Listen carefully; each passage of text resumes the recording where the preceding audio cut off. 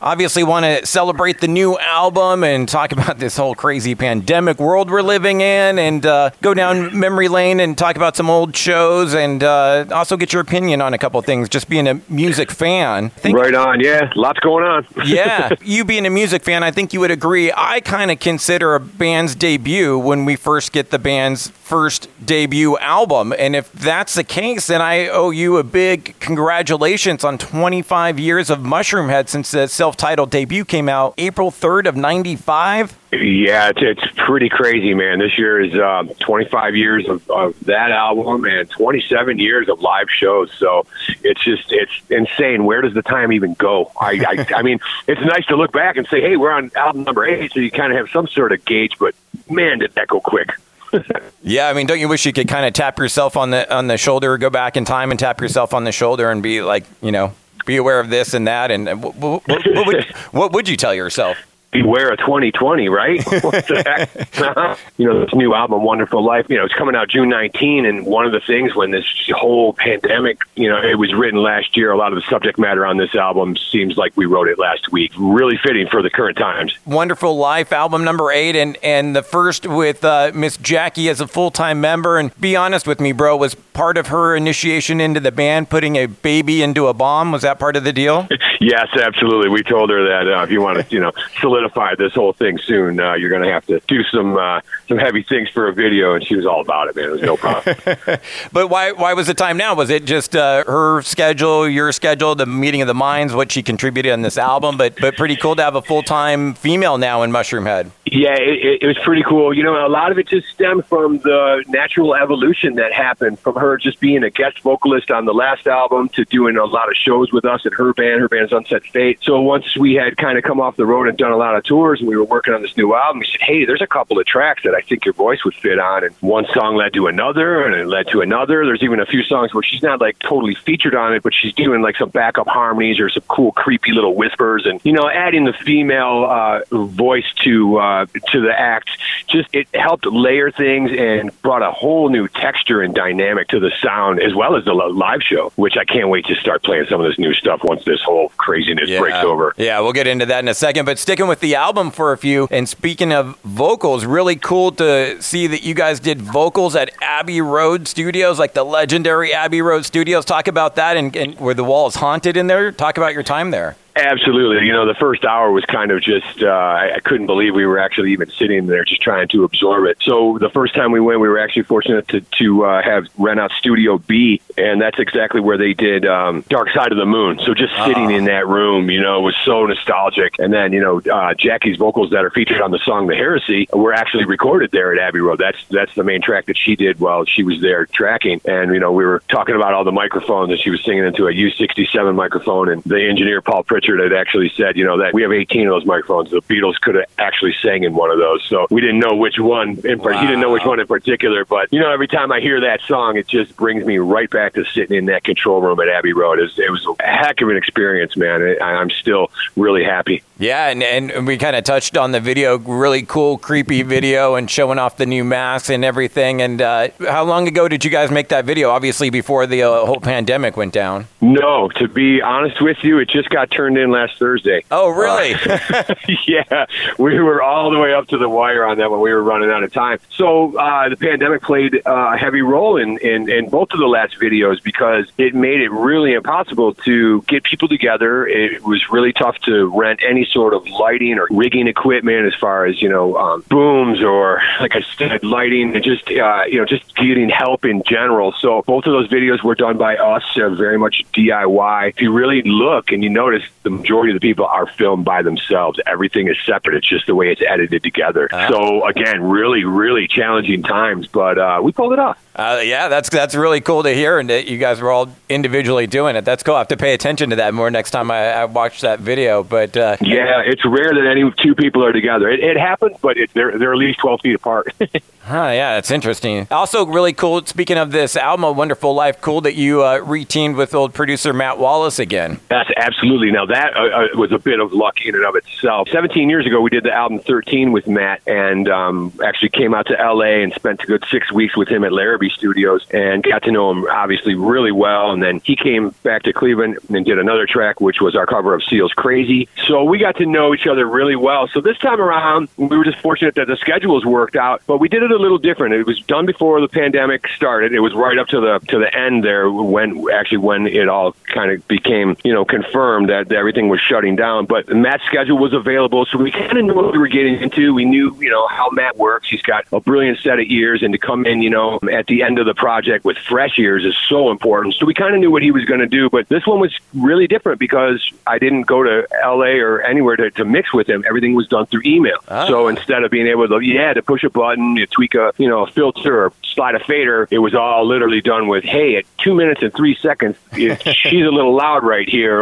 So it was a lot of volleying emails back and forth and sending mixes. And over the course of about 5 or 6 weeks, we got it done. And I'm really, really happy with the way it turned out. And it's just got that classic big Matt Wallace sound. I love it.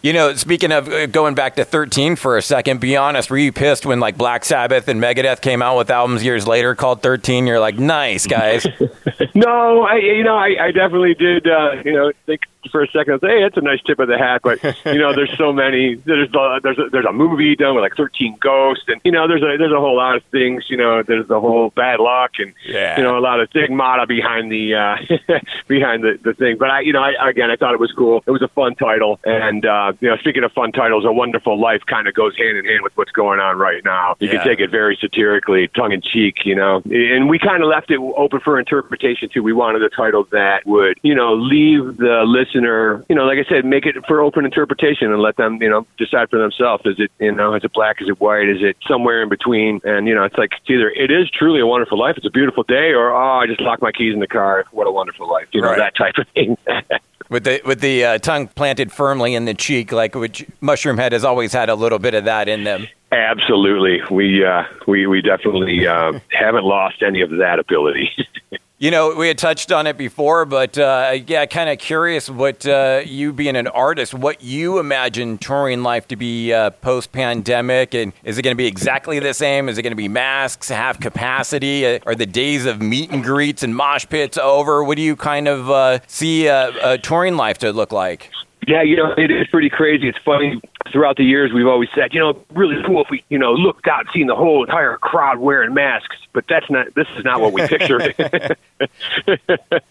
Not at all. But we are very, very hopeful that it comes back with a vengeance. And, people are hungrier than ever to get out and do festivals. We made the joke the other day that I hope that once this kind of, they come up with a vaccine and just kind of rids it so where everyone doesn't even have to think about it and worry it. And we come back loud and strong, and it's like the Roaring 20s all over again. I think the world needs that type of that kick in the ass, so to speak. But yeah, we keep saying we're real hopeful another Roaring 20s coming. As an artist, are you going to think twice about doing meet and greets and putting your arm around somebody for a photo or anything like that? It is a little sketchy. I will say that when you think about it, but we've discussed it quite a bit, and we're not afraid. We're just going to go about our business. We had, like earlier in the conversation, we had talked about pushing the album back. When the pandemic broke, there was talks about pushing the album back, and everything is so uncertain. It's like, well, then it'd be postponed 3 months to 6 months to 9 months to complete uncertainty. So we're just going to stick with, the plan and go ahead. Hopefully, nothing ever happened. I just hope everyone's got a little bit of faith in humanity and is, willing to get out there and give it a go again. Yeah, me too. I mean, I plan to bounce right back, and certainly going through concert withdrawals, like it's a real thing for sure, man. I've been kind of wondering out loud with this whole pandemic going on and wanted to get your thoughts about this. I wonder with this pandemic if kind of an unintended consequence of this, especially after the news of Parkinson's, I wonder if this pandemic has essentially retired the Prince of Darkness, Ozzy Osbourne, or do you think he'll be back? I certainly hope he's definitely back, and if not, maybe something as heavy as the legacy of, say, something like an Ozfest will come back. And I like I said, an artist, I'm really hopeful for for the future. And I just hope that other artists, kind of join together, like I said, and turn this thing around to where, people aren't afraid to get in front of, thousands of people, or even in the club circuit for that matter, to get shoulder to shoulder in a 500 capacity. I mean, those are kind of Mushroomhead's wheelhouse. Those are kind of where we live and have grown up, and we love packing the clubs. So, I'm hoping that, all the artists get together and just, push forward. But, God bless Ozzy, everything he's done. We were fortunate enough to do Ozfest in 2001. And, maybe even if he's not part of it, maybe they'll just, bring it back with his namesake. It would be amazing. Yeah, I was going to bring up that Ozfest because I believe that was the first time I saw Mushroomhead at Glen Helen in Southern California. And if I'm not mistaken, that was at 01 or 02 Ozfest? It might have been 02. It's been 27 years. I could be off a year, that's for sure. Well, it was an interesting one because you guys had kind of joined that one late, and literally days later after you joined the tour, I wanted to get your thoughts if you had any memories from that specific day, but Drowning Pool's Dave Williams died during that tour. I do remember that, and I remember that specific day. It was an off day of Ozfest, and we were playing Detroit that day, and St. Andrews Hall, as a matter of fact, and we got the news, and we were all pretty devastated because we had just joined that tour, and I literally said, hey, what's up to all those guys the day before? So it was, it was heartbreaking, we were big fans of those guys. They were all real solid dudes, and, it was really unfortunate, and then I think, the Tommy Lee came back and filled in. Yeah. No, I wasn't a huge fan of that project as much as the Drowning Pool, but yeah, man, those were crazy fast times as well. Yeah, I miss those. I wish that it's kind of bummer that there aren't any of those metal festivals left. I mean, certainly not going to happen this year, but there wasn't anything planned anyways. But I miss those big festivals because you could go and discover bands at those. You might go for Drowning Pool and discover a Mushroomhead or vice versa. Yeah, absolutely. I a few years back, 2014, I think it was, we had done the Mayhem Festival. Yeah. And speaking of bands that get turned on to, I was aware of them, but I didn't really listen to them. There was a band called The Pound of Burning Body. Yeah. And, man, I got turned on to those guys, and I watched them every single day. They were one of my favorite bands by the end of the summer. Yeah, they're like Pantera Jr. and just put out a new Killer Blazing EP. Like, those guys are on fire right now. Awesome. I can't wait to check it out. I'm going to check it out as soon as we hang up. Yeah, I know. Yeah. I've been so busy with the shroom stuff, A couple more last things for you.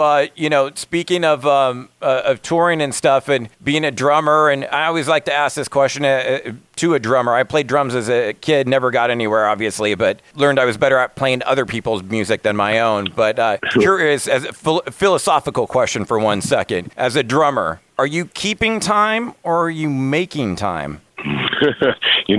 I think it's a little bit of both. I have to keep the time. It's up to me to, start the song. But, with this modern day and age, I think the click tracks all start the songs at this point. So I'm keeping up with the time, if anything.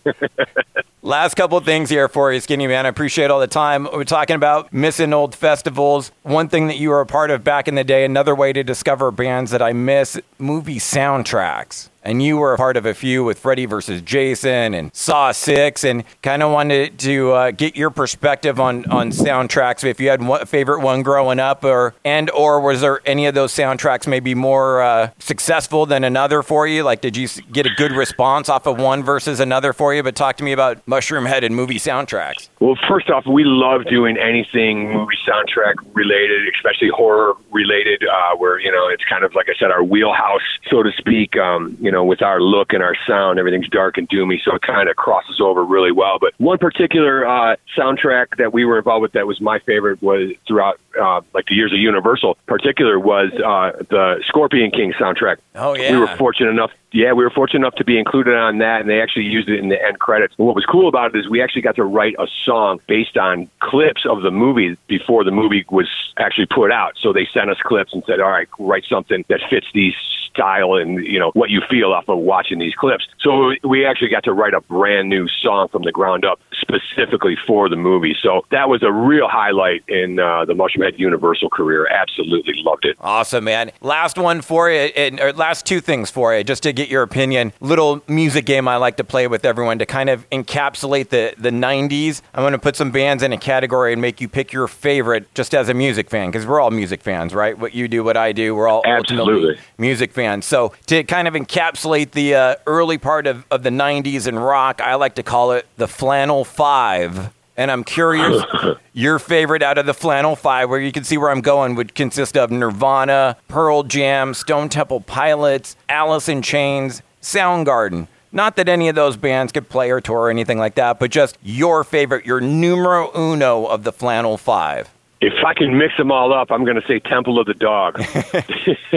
One of the because it was kind of a little bit all those guys. Yeah. You know? That the whole Seattle scene came together for that whole tribute, and that was absolutely one of my favorite albums of literally of all time. It's probably in my top 10. It still is. I could listen to that thing over and over and over. If you had to pick one, though, of the five, I'm going to go with Alice in Chains. Tell me why. The vocals, man. The harmonies. As soon as you hear those guys double up, you know it's them. That is the classic Alice in Chains sound, which is even crazier because in 2014 we did Soundwave tour with the newer lineup, and that guy sounded amazing too. Yeah, I was blown away. by that guy. She sounded amazing. It was killer to watch him live every day. But yeah, I'm gonna go with Alice in Chains. Yeah, I think with William Duvall's the new singer's name, and I actually think he plays guitar too now, and it just thickens up that sludgy sound. It just makes it so much dirtier. I love it what he's brought to the band. Yeah, absolutely. Those guys were a huge influence on Shroom early on in the years, man. Just you said that sludgy, slutty riff style stuff. It's great. Beautiful, man. Thank you so much for the time and bitchin' album, and hope to see you on the road sooner than later. Yeah, absolutely, dude. I'm hoping to get out there. It was another thing I wanted to say is we're dying to play some of this stuff. It's a brand new album, and we've never played a single song off it live, so we're dying. Itching at the bit. I'm itching to get out to a show, man. I'm climbing up the walls as it is. I got to get to a show. Absolutely. All right, brother, man. Thanks again for the time. You be safe out there. You too, man. Thanks. Peace. All right, bye.